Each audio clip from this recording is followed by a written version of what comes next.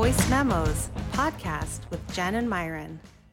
Hey, welcome to Voice Memos. I am Myron Clifton, and my co-host is Jennifer. So Jennifer is a wonderful lady. She's originally from Wisconsin, now in California, flaming redhead with a beautiful big old dog named Mojito that I call Beast. She's a great sister, daughter, and a great friend, and she is my co-host. Hey, Jennifer.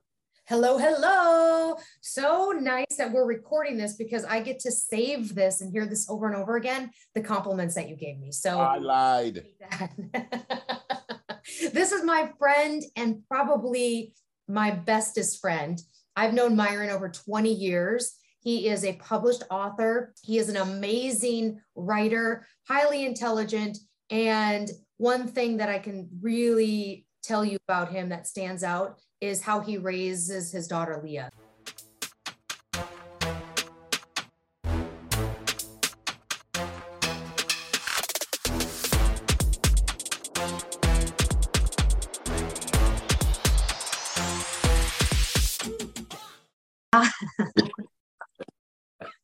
Well, you know, my girlfriend does speak Spanish. And so every now and then I would just whip out a word like ensalada or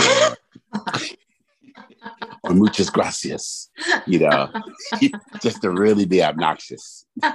Muchas gracias. That's where you think you end up being bilingual. You know, I really should have paid attention in Spanish 1, 2, and 3.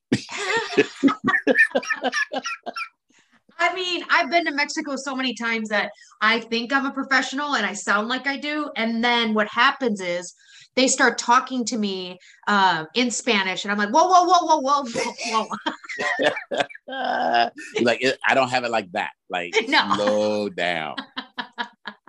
I need you to put a little Spanglish in there for me because I'm not getting it. Man, I bet you people that speak Spanish are just like, good God, these Americans. We're the worst. Exactly. You know, they're talking about us, which is fine. That's all.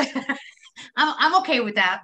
I'm fine with it. We earned every bit. And, you know, unlike many other nations around the world whose people speak multiple languages, we are just generally a one language people.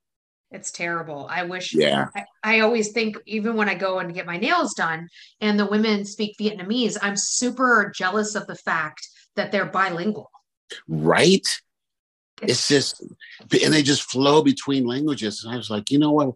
I don't know why our country has chosen not to just immerse ourselves in other languages. Now, shout out to people, you know, Americans who do speak multiple languages. You guys rock.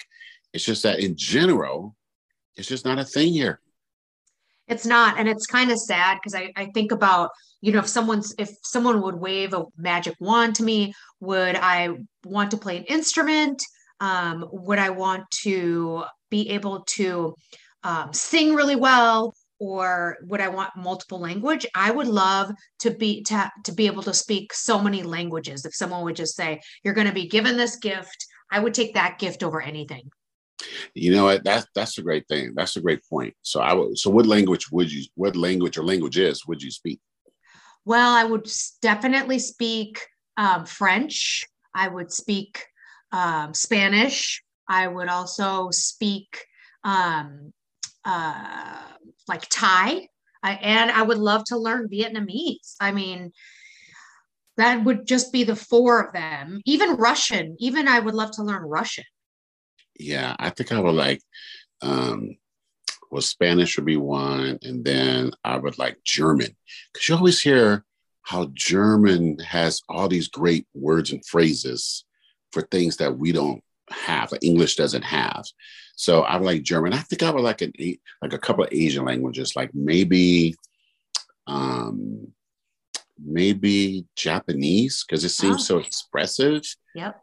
And then, you know, like 30 something or maybe 40% of my DNA originates in the great nation of Nigeria. So I would like to speak, I think one of the languages is Yoruba. I think that's what it is. And you know what?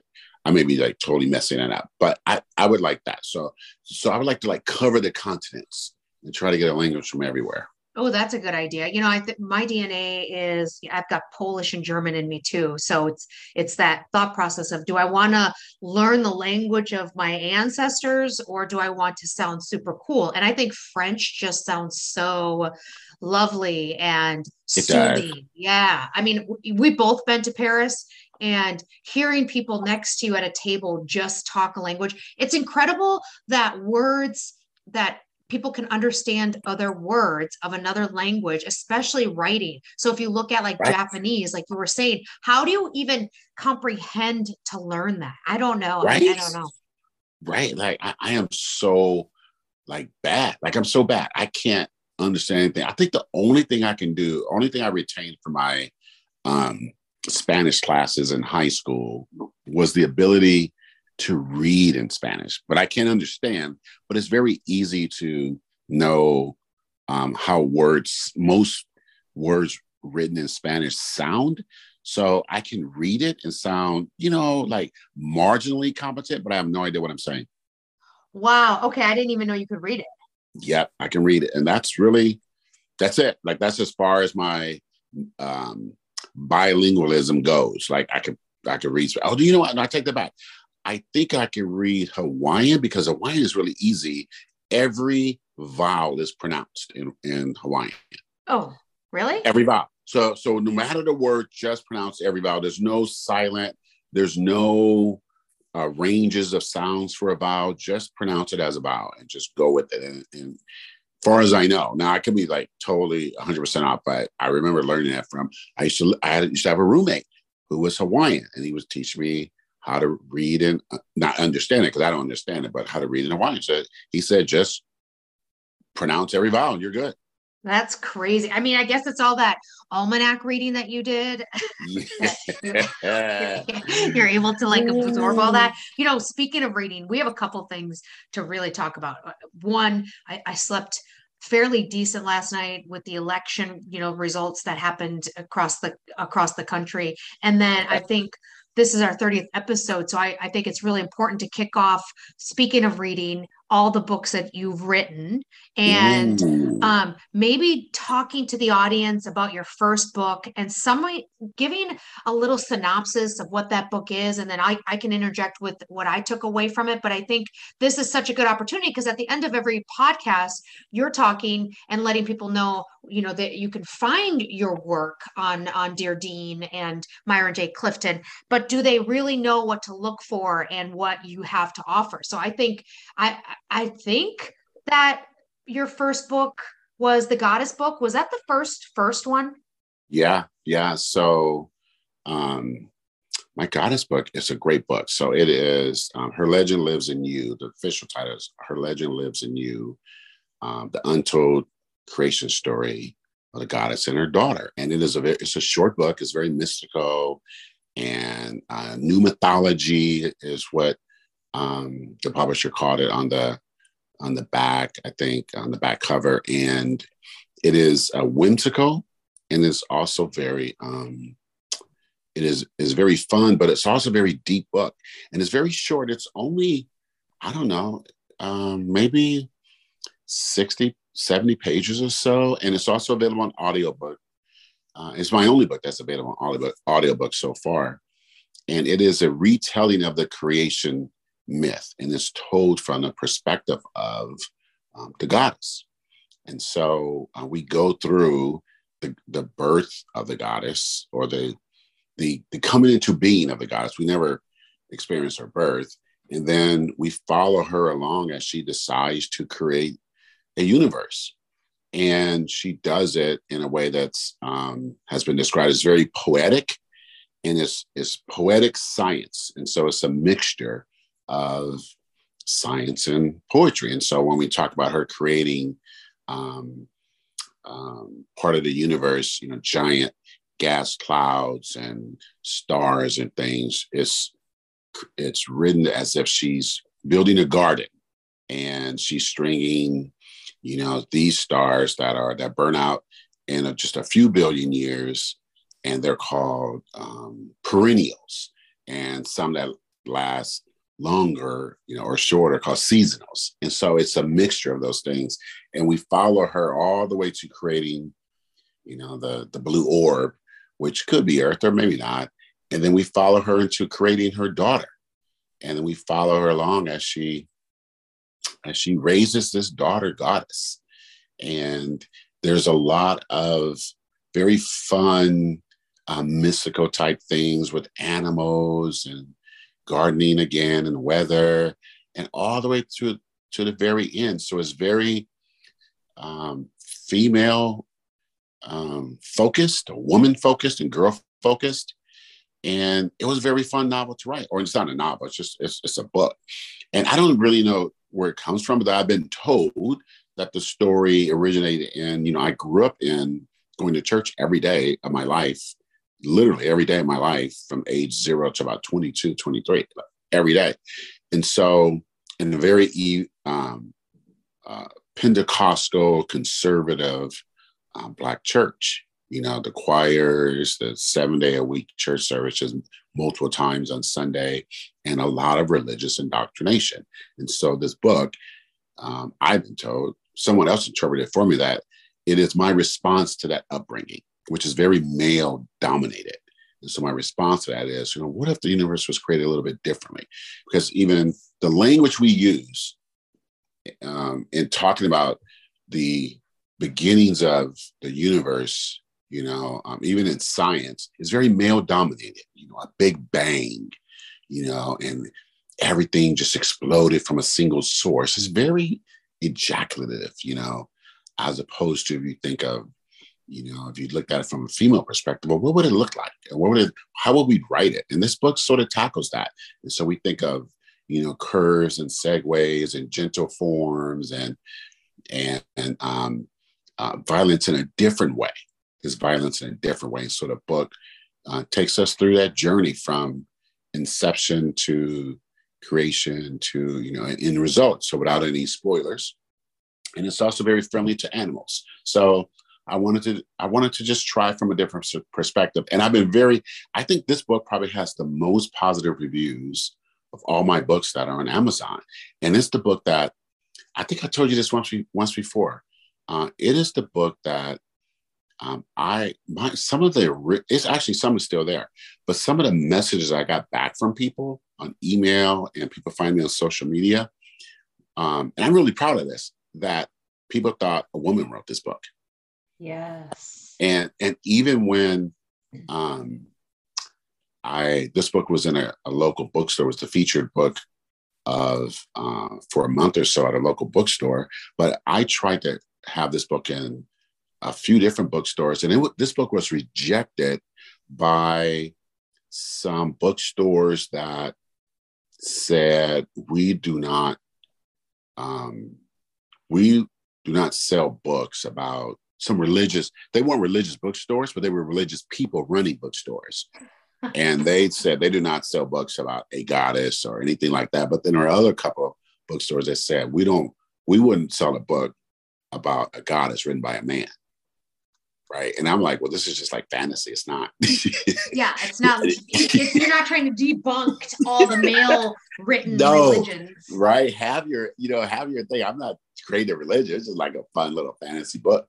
And so, but eventually it made it to a few bookstores. And so it generated so much.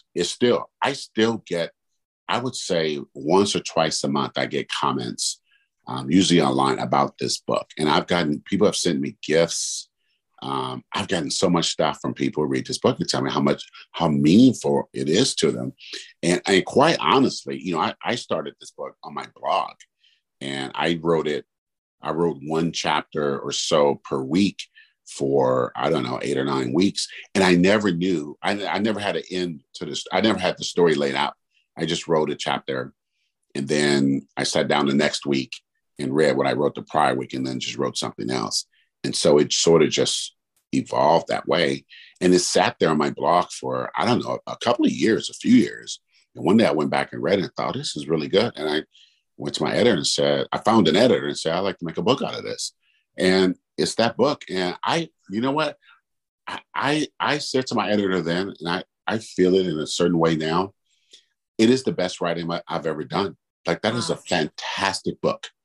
And I sell a lot of that book during Mother's Day. It's a big Christmas present.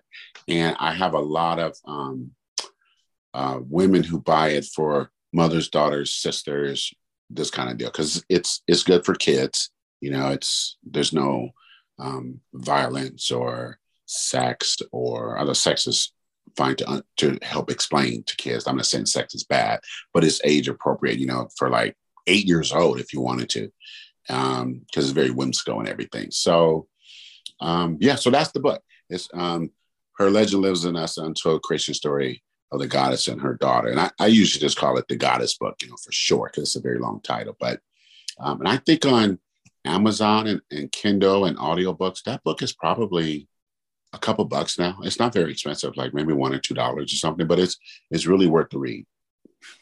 Yeah, I would say, you know, because I've been always, I mean, we've been friends for over 20 something years now. And I think about, God, 22 years, maybe we've been friends. Right. And you've always shared little, you know, books and stories. And, you know, I was reading, anytime you started a book, it always started with something on the blog. And then it just sort of escalated from there. And this one specifically, I know that you used, your muse was, you know, Beast, which was Mojito.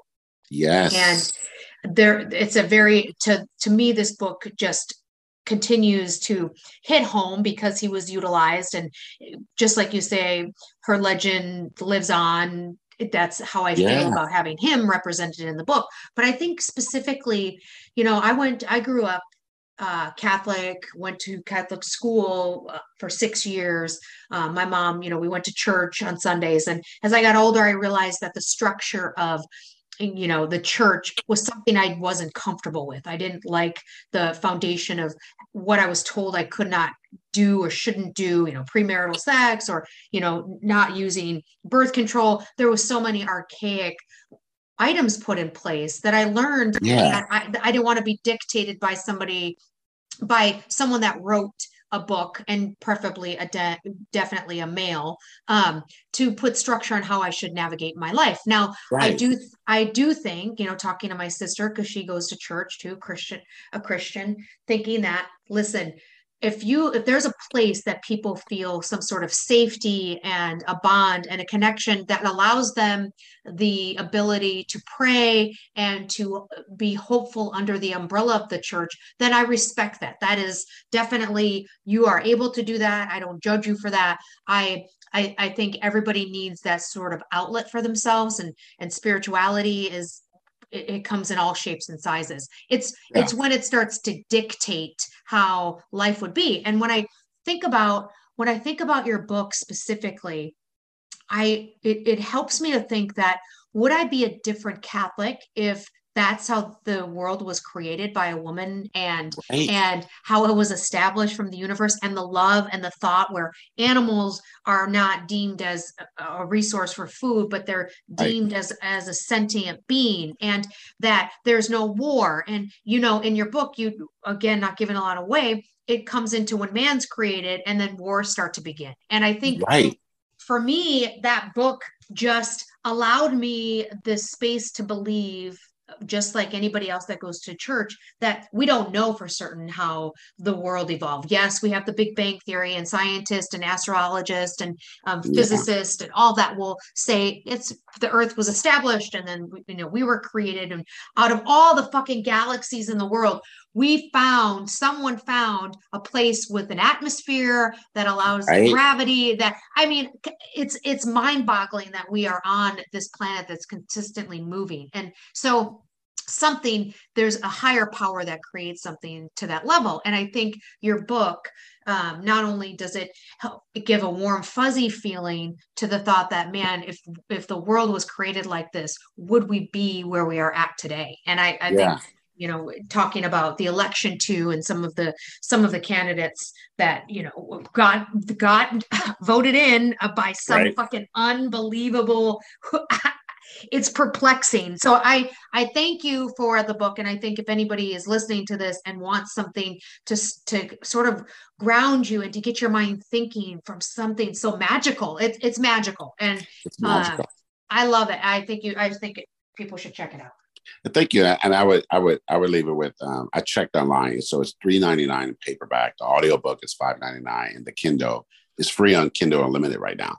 And the back description, because I was trying to remember, but I thought, well, let me just look it up with the back description. It just says, this story is a new mythology that captures the divine feminine and draws the reader into a sisterhood with magical creatures and utopian dreams. Both whimsical and darkly serious, this previously untold creation story, presented as a prose poem, reveres the mother as creator. Very simple. And there's a lot of themes in it, but it's an easy read. It's fun. And it's not religious. It's not trying to indoctrinate you into anything. It's just looking at creation from a different point of view. And it's just a little fantasy book. And I've never met a person who read this book that didn't absolutely love it. Like it's the book. So yeah. So and you know, I'm glad we had this opportunity to talk about this, because you'll see a recurring theme through some of my books. I always have a little religious element in my books, no matter the genre. So there's always a little something there. So we'll cover another one on a future episode. So thanks for that. Appreciate it. Yeah, I love it. And yeah, we have a couple other books to talk about, which I cannot wait to talk about, the gory, the bloody, and the fucking revenge one. So I'm excited about that. Stay tuned. We'll talk about another one next week. And I want to, I mean, first of all, if I ever tell you in my life that I want to move to Florida, or that Florida is an amazing place, I need you to slap the shit out of me like they did to those people on that movie Airplane. Remember when they all started spazzing and they had to slap that lady in the face? That's what I want to hear. Like, I cannot fathom and comprehend that retired communities, AKA in Florida, want to have a governor in place that wants to take away and is for removing your Social Security. Like, how did that happen? I know you said yesterday that Florida is very Republican, just like California is very Democratic. So, yes. I mean, but don't you think, think about the states across the country that have flipped, that were dominant in Republican and now are Democratic. If you think, like, with that on the agenda, and abortion and, immigrants and all that, if that's and you want to have the autonomy for your own body and keep your money that you've invested in over and over and over again since you started working, and you put them in place, someone that's against all of that, you got to help. Yeah, you got to help me understand that. It's just, I don't know, overall, the Democrats had a pretty remarkable, and it's still going on, but a pretty remarkable midterm, in that typically the incumbent president loses a lot of seats in Congress during the midterm elections. Republican and Democrat, they all lose a lot of seats. And so far, and there's still some races that are going on, but so far it looks like President Biden and Kamala Harris are going to probably at worst be even, like not lose any seats, which hasn't happened since maybe the 1930s or something like that. So it's remarkable. Now, with all the success stories, there's also the other side where you go, like you just mentioned, like what is happening in Florida? Like what happened in Florida and Texas, where Florida reelected Ron DeSantis, he's just a vile, disgusting man. And then also their Senator Marco Rubio, who's just a mealy-mouthed little wimpy guy who does absolutely nothing. And then, of course, Texas reelected Greg Abbott by 1 million votes. Like, they freeze in the winter because their energy grid is jacked up. He has these out of your mind, really no gun laws, and they just had this massive massacre in Uvalde at that school, and he was completely inept in his response to that. And then, they just have issues in that state, but they reelected him by 1 million votes. So you look at it and go, well, why is that? Because you go, do the voters just not want the things that Democrats are pushing, or do they just want the Republicans to punish Democrats? And anytime you're looking at voting in any southern state, of which Texas is one, you have to look at there's always other factors. That there's always voter suppression in those areas, right? There's always tactics to make it harder for non-white people to vote. And that has something to do with it. And then gerrymandering. What gerrymandering is, Republicans create voting districts that will ensure a Republican candidate wins. So now Democrats do this too, but Republicans in the South have been doing it for a couple hundred years. So they will say, if all white people live here, we're going to make that a district because we know they vote Republican. So we're going to have a representative there that's Republican. And if all black people live here, we're going to make sure that that district is cut in half. So some of those people are in a district with majority white people, and some are in a majority district with black people, so that you dilute their vote. Now, the Supreme Court has been saying for 100 or 200 years that gerrymandering is illegal, but you have to sue to stop gerrymandering, and it takes a long time to work its way through the courts. And so what Republicans did after President Obama was elected the first time, they really gerrymandered some districts in southern states, so much so that the Supreme Court said, wait a minute, you guys did this with precision, meaning they just made it so black representatives couldn't win. And then they took away voting locations. And then they made it illegal to take a bus and take a boatload of people to go vote. And then they made it illegal to take water to people who standing in line for hours to vote. And then they took voting locations away from college campuses. So you start restricting and making it more difficult for people to vote. And then in Florida, for example, Ron DeSantis started putting up billboards saying, if you're a felon and you vote and you're not supposed to vote, you're getting 10 years in prison, even though former felons in Florida, after suing and winning all the way to the Supreme Court, that once you have served your time, you should be allowed to vote again. And the Supreme Court affirmed that, and Florida still wouldn't let them vote. And then once they did let them vote, right before voting this time, Ron DeSantis sent police to go arrest former felons who had voted and put it on TV. And then a couple of weeks later, it was discovered, and they're all black people.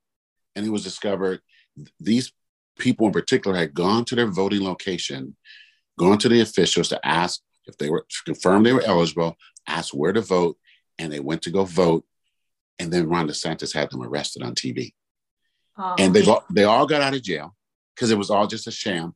But those tactics, and then you put up billboards in black neighborhoods, those tactics make people not vote. Right. And it scares them. It does. It scares them. It scares them from voting. And so you have voter suppression, you have gerrymandering, and you have all these tactics like that. And then you have, like, if we look at Georgia, for example, when Brian Kemp was elected governor last cycle, he beat Stacey Abrams, and he beat her again. But when he first got elected governor last time, he took 500,000 voters off the voting roll. And they were mostly black. And those people all had to go back and re-register and try to get re-registered and voting in time for the election. And many of them did not.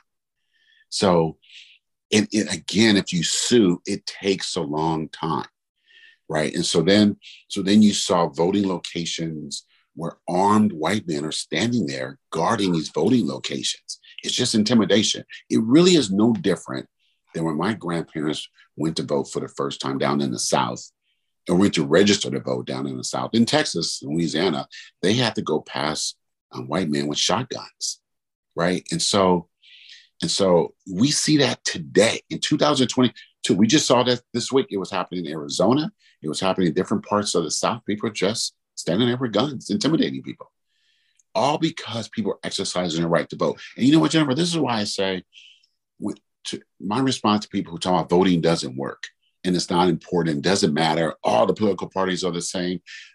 If all that were true, why are there so many efforts to stop you from voting? Yes. Right? Why does so many efforts? And you know what?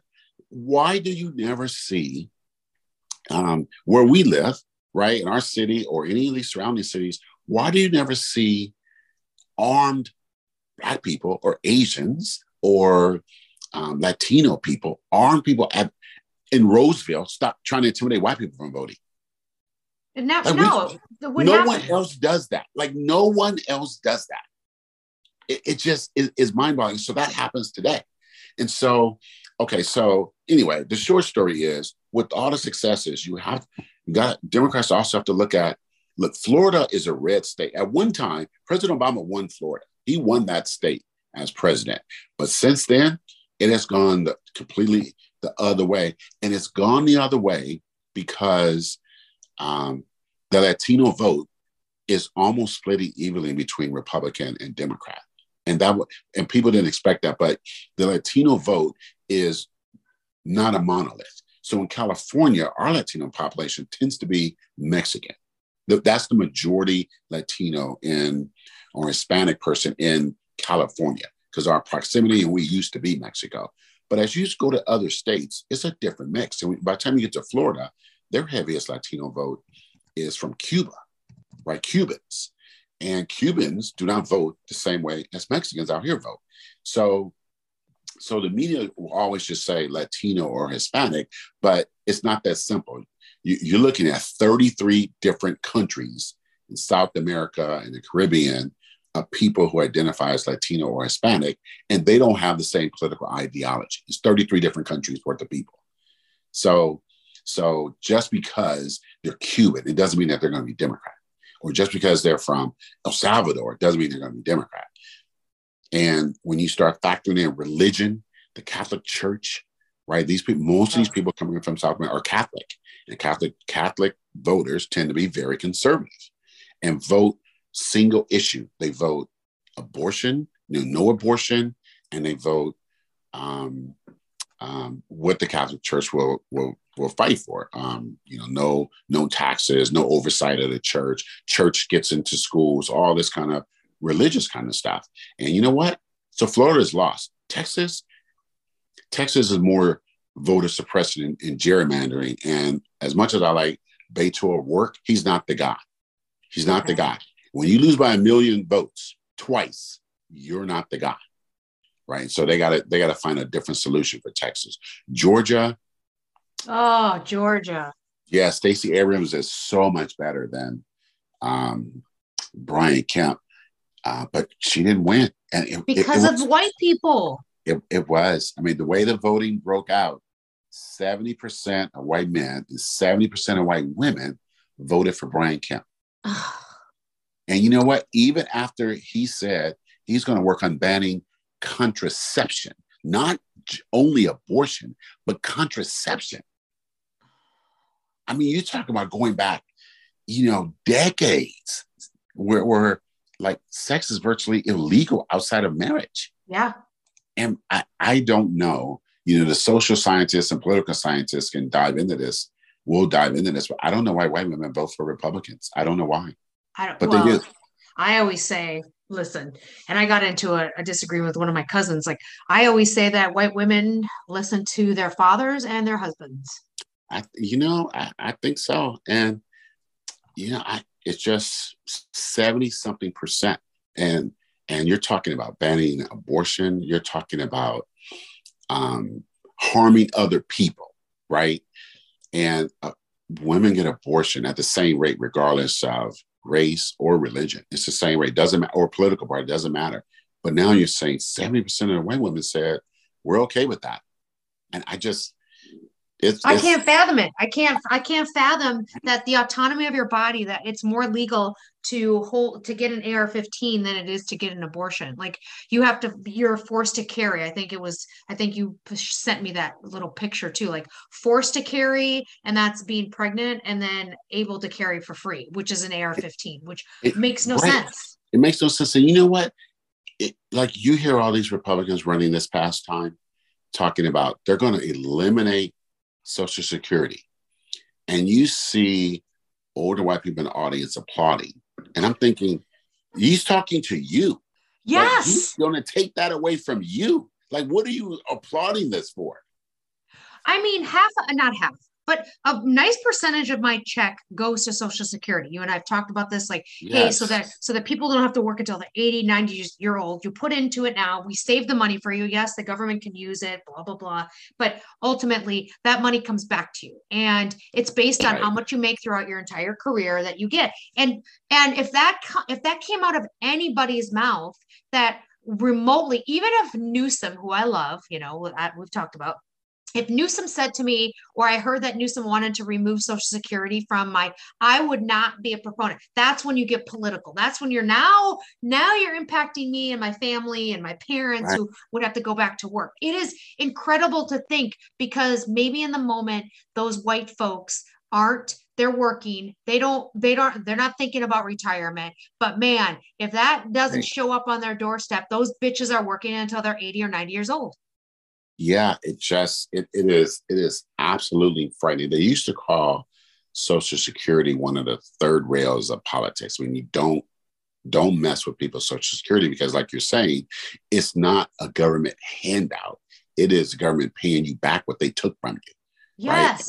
Right. And it was created so that seniors would have stable, reliable income as a senior, and you wouldn't have to work till you're 70, 80 years old or be unhoused or homeless or in poverty. If you would have something, you could eat, you would have something, right? And it's a wonderful program. And so for a politician to stand up and say, we're going to cut that, we're going to end it. And you have these, and let's be honest, you have elderly white seniors applauding that. And you have white women voting for it. And I'm thinking, okay, on one hand, they're going to force you to have a baby. And then that's on one end. And on the other end, we're not going to give you any money when you're a senior. Exactly. Your own money. And I just think, well, why would you vote for that? I don't get it, like, at all. I don't understand it at all. And I don't even know if I want to talk to you to ask you. So if you're for that, I don't even know if I want to talk to you, because it's probably going to sound freaking conspiracy theory, and it's not going to happen to me type of thing. This is actually for, really rich people. Like, they're going to spew it some way to think that it's going to be a benefit for them. But you know what doesn't surprise me though, sir? Because you and I had this conversation too, that there were 6 states that still had slavery as punishment on the docket to be voted against. And amazing. So everybody, don't go to Louisiana. Like, that's part of their constitution, is that they can use slavery as a punishment. Yes, in their constitution. So I want to say Louisiana, Tennessee, Oregon, maybe Alabama, and I can't think of the other state, they had not updated their state constitutions that would take out the language that one result of crime or something like that was a state can still impose a slavery. They can make you a slave. And of course, no one has done that in the pure sense, but that's also the 14th Amendment, which allowed the government to put you in prison and make you do unpaid labor. Like that was a transfer from enslavement being owned by an individual to being owned by a state, and that's still in effect. That's why the prison is so large, and they do unpaid labor work. Well, they start paying them pennies to get around the 14th Amendment, but these states still have that in their constitutions. And because of the social movements of the past recent years, and people in these states saying we need to update this stuff, and so it was on the ballot. So we literally had slavery or enslavement on the ballot, and all of the states voted it out except Louisiana, like you were saying. And we go, well, who said yes to that? 80% of the white voters in Louisiana. That's who. And so one of the things in America is, America generally in language tends to be polite. And we tend to, it's easier to say, well, Republicans did, and than it is to say white people did. But it is the truth. Most white Americans are Republican. That doesn't make them bad people, but it's a statistical fact. And the Republican voters in Louisiana said, nah, let's keep this as an option. And if you talk to an individual, because there were interviews, they would say, well, it's just tradition and we don't want to change our constitution. And that's it. And you go, well, why should this Black person be okay with that? And that's one thing. But then you go, how could you in 2022 think that that's okay? And it was almost 80% of the people think it's okay. That's a little alarming. A little alarming. Right? I mean, that is incredible to even think that that's a topic of conversation that has to be put on. And you know what? Most people don't know that. Yeah, and I think it's a great point you brought up Oregon, because even my daughter was surprised. She was like, Oregon had that too? Because Americans, the popular idea is that it's a Southern thing, but it's not a Southern thing. It's not. And yes, Oregon had it in their constitution because Oregon was founded as a state, as a white utopia. Oregon was founded and their laws were, it's just for white people. No other people here. We're going to be part of the United States, but we don't want any Black people here. We don't want the Native people. It's just for white people. And Oregon is called the Great White North for a reason. It's not because of the mountains and the snow. And it was still in their constitution. And you can look through Oregon's history, and it is as sordid and ugly as any Southern state. It's ugly. And they've sort of come into modern times, but that's just in the cities.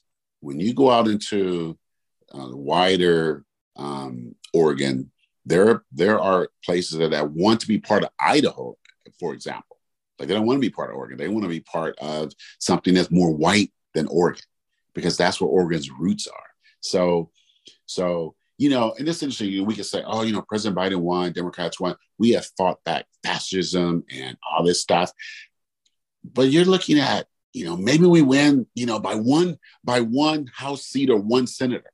We didn't really beat it back. We just sort of plugged the hole, that kind of thing. So overall, the Democrats had a great midterm. And I think the way it'll work out, they may, in the House or in Congress, they're going to lose a few seats, but not that many. But they're going to hold the Senate. And so President Biden, he's still going to be able to get a lot of things done. And so it's a pretty remarkable midterm for Democrats, a historical, in fact. Historical. And you know what? It is Gen Z showing up. So now, of course, Republicans are saying, hey, let's change the voting age to 21. Bitch, to 21. Right.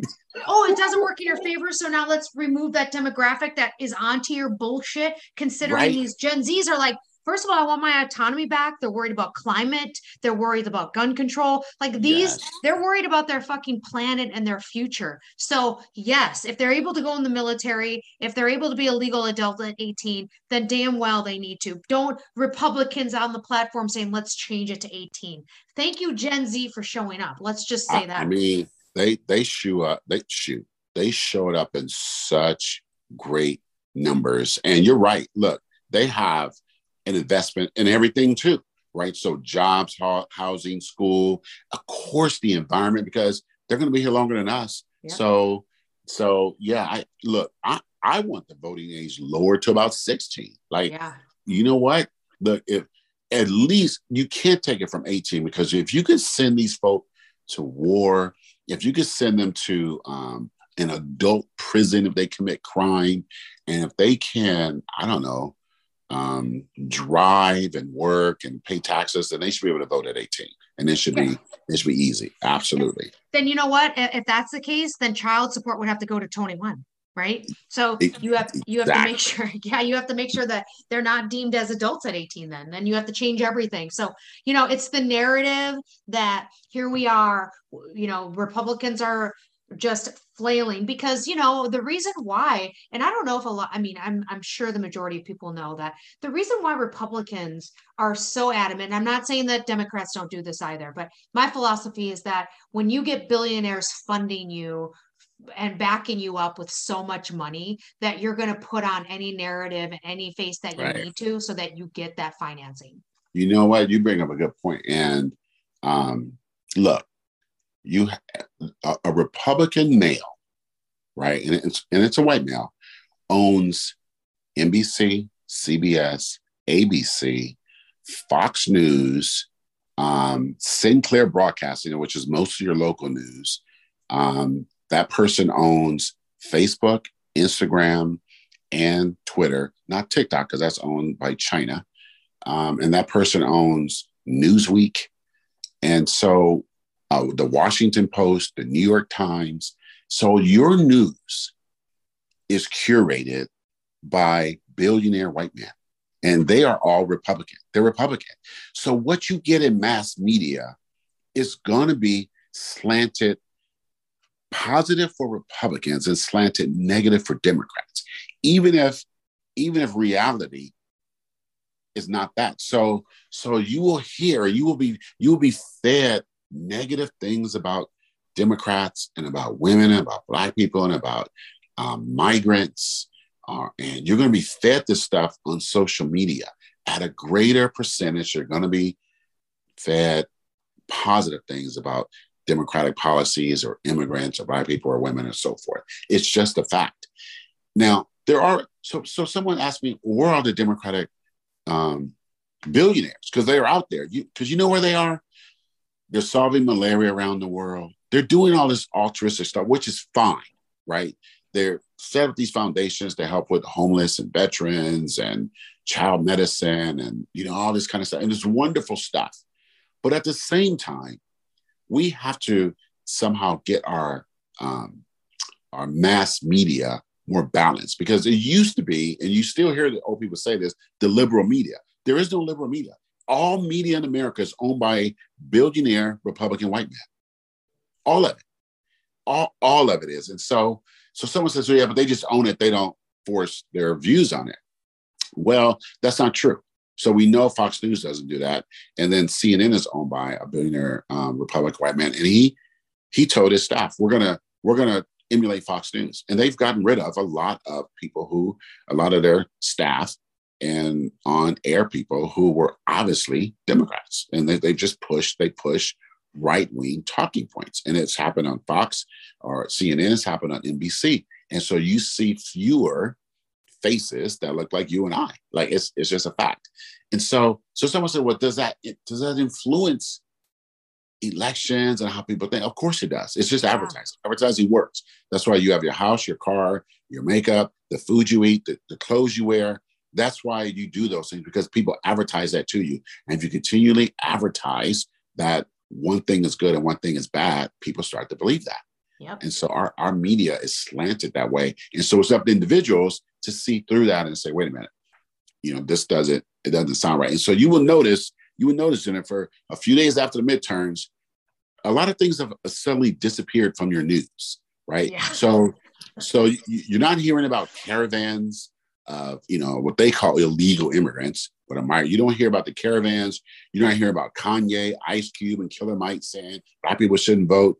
You're not hearing about inflation, Democrats taking your guns. You're not hearing about white scared suburban moms or critical race theories disappeared. You don't hear about North Korea firing missiles or Russian military doing stuff.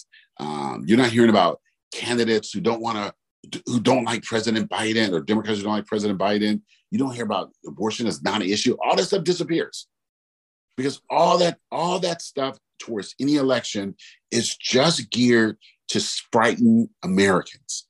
And very specifically, is geared to frighten white Americans, because when white Americans are afraid, they vote Republican.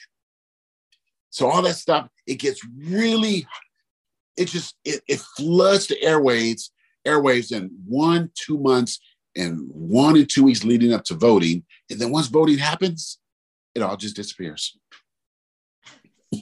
It's crazy. And You of course we try to keep up, social media and the news and reading. You and I have conversation. I mean, it's taking even, I don't know, what's that doofus guy name on Fox News? That's the newscaster.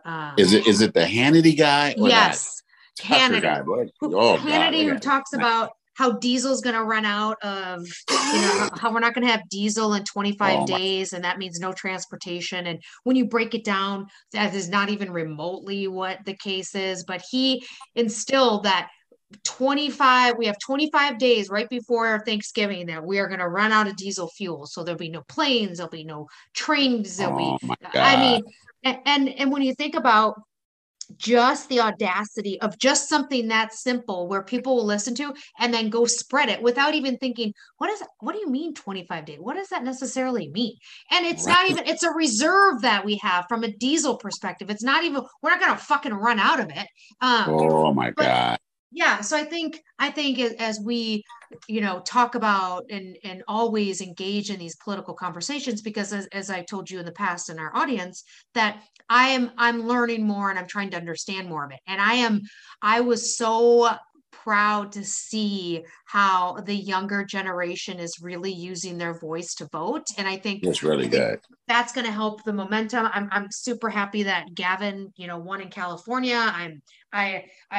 We live in a place right now where there's a little bit more hope happening, and hopefully we see us getting back on some sort of singing ground. I don't know if necessarily, who knows when you are in a state at Herschel Walker, you have to have a runoff with Herschel fucking Walker.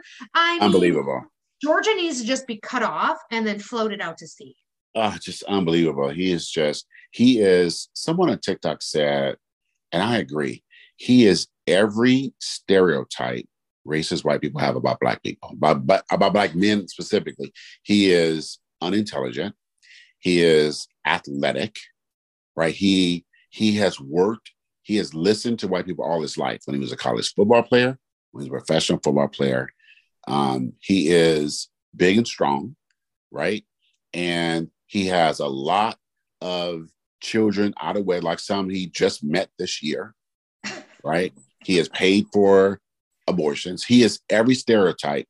And he got 80% of the white evangelical vote.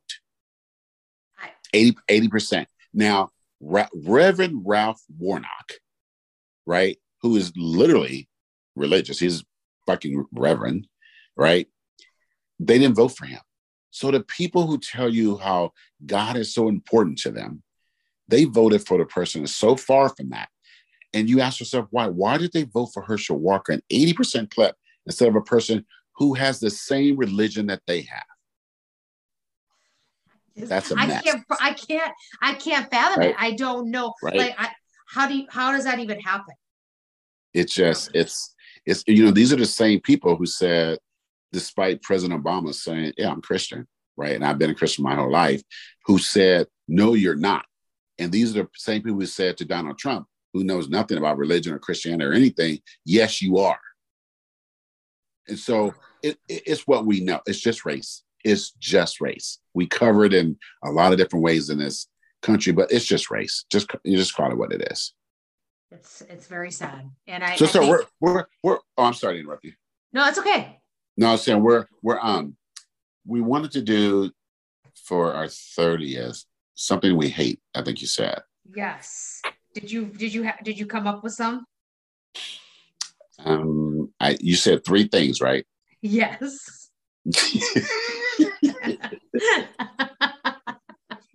Yes.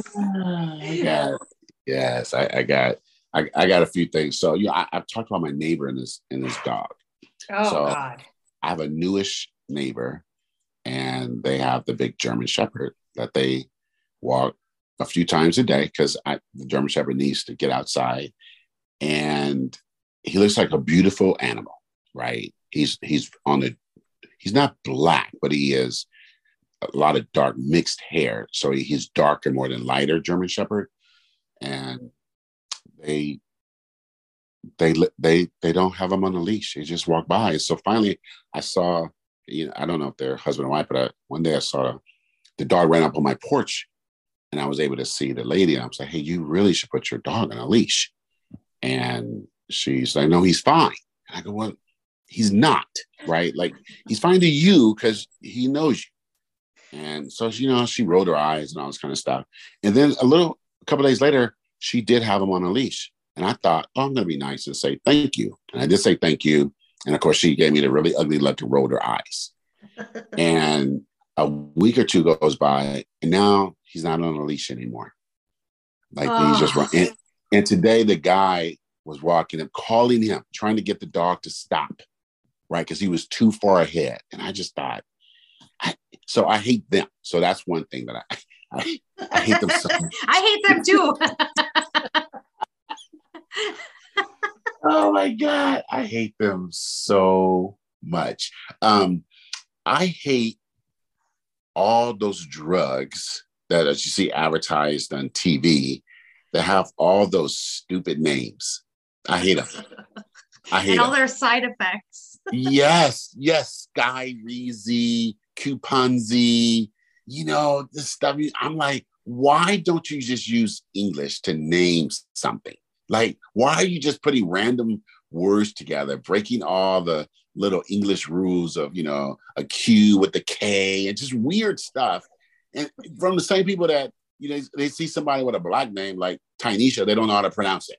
But you can pronounce all these other drug names. Like, stop those drug names. I absolutely hate them. Okay. And then I'm going to go across the pond for the third thing I hate.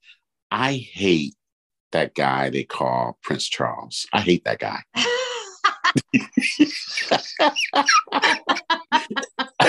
And I'm going to tell you why, because you're probably like me. I remember when that ugly man married Princess Diana, right? Like, first she was Lady Di, and then she was Princess Diana. And I remember how much that family hated her, and how during the height of the AIDS crisis, when people were going crazy over people with AIDS and not wanting to be in the same room or touch them, she was in different countries in Africa holding babies and touching Black people who had AIDS. Wow. Right. She was like, and people started calling her the people's princess, and they hated her. Right. And then, people loved her, but that stupid royal family hated her. And then that ugly man had the nerve to cheat on her with that hag of a woman, right? With Camilla, yes. Yes. And now that hag, that side piece, is his queen consort or whatever they call it. And so I'm like, you lazy bum. You just sat around doing nothing your entire life except cheating on your princess wife. And now you're like the so-called king, and you got your side piece there. I hate him. those are three good things that I would probably say, man, I really hate those too. Okay, what are yours? Okay, so it's so funny just in general how my sister says, wouldn't it be easier if you came up with what about list stuff that you love? And I said, we would have maybe 5 things. So the hating is just a long list. And I hate anime. I don't know how people get into fucking anime. I don't get it. I don't want to see it. And it falls in line with fucking Pokemon. So both of those, like, card collecting. It's Pokemon. Oh, yeah. Fucking hate it all. Oh my God. Oh, you know what? I hate ventriloquists. They are the worst. They are the worst form of comedy and all that stuff. I totally agree. Because listen, we know that you can talk with your mouth closed, but there's no it's still just a dummy sitting on your lap. I just hate ventriloquists. I'm not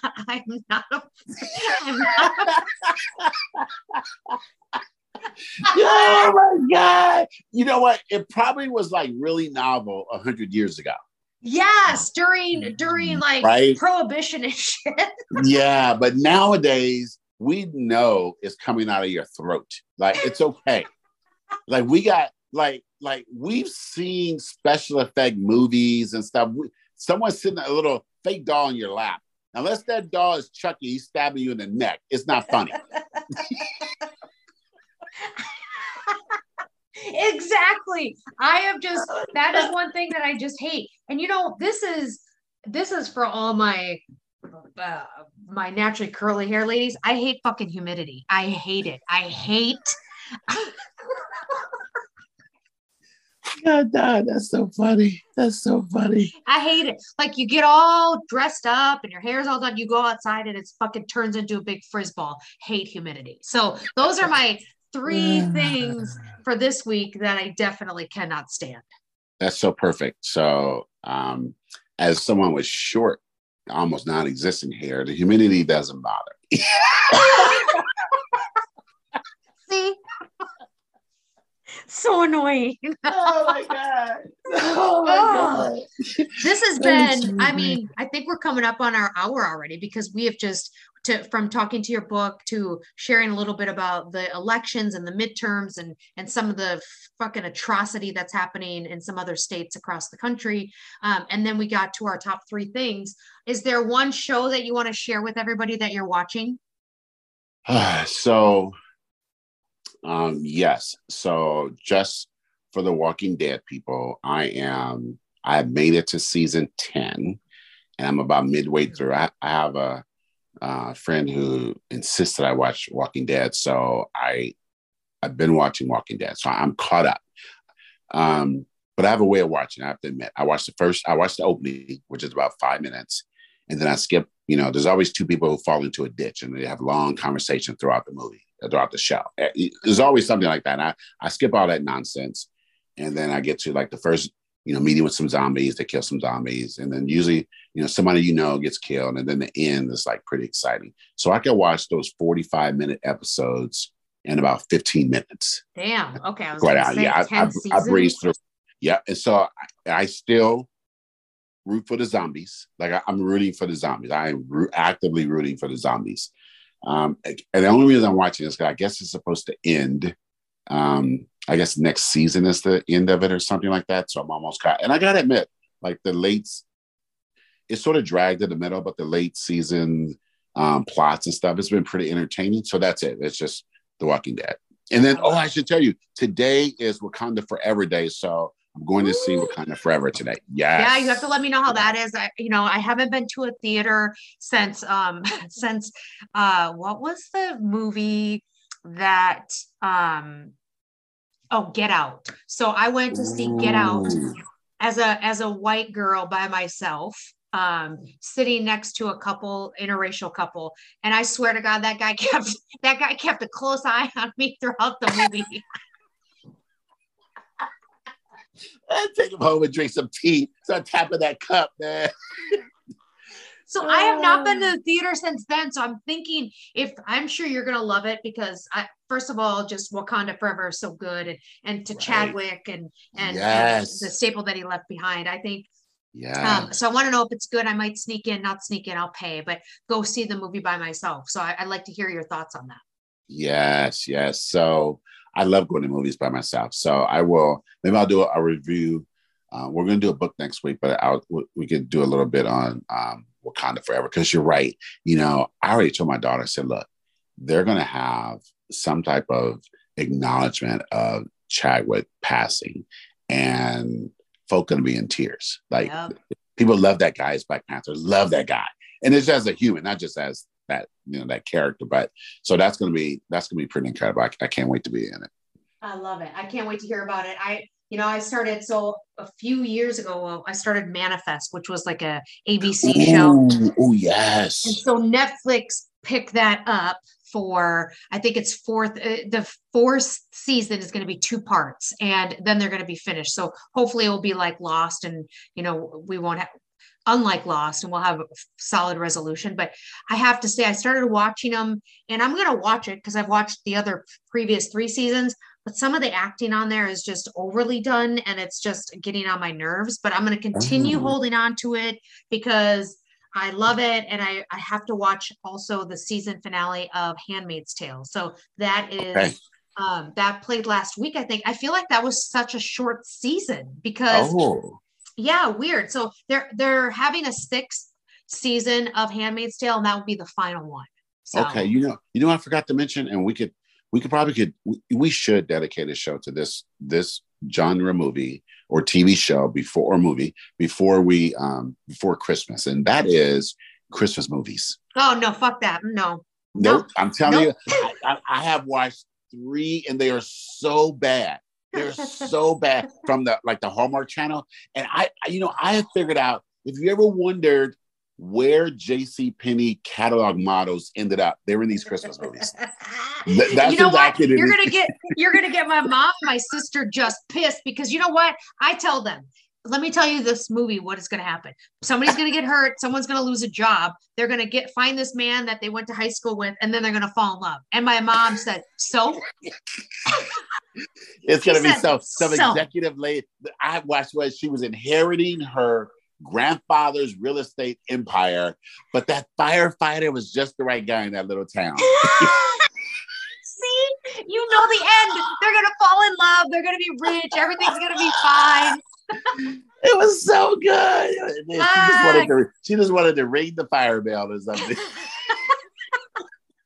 Oh, my mom and my sister live for those movies, and I just cannot. And their thought process is, it's nice to watch a movie that has a happy ending. No, it's not. Yes, it's not. Yes, it's so bad. So you know what? Maybe next week I'm gonna maybe not next week, but maybe before Christmas I'll get my top 5 best worst Christmas movies I've seen.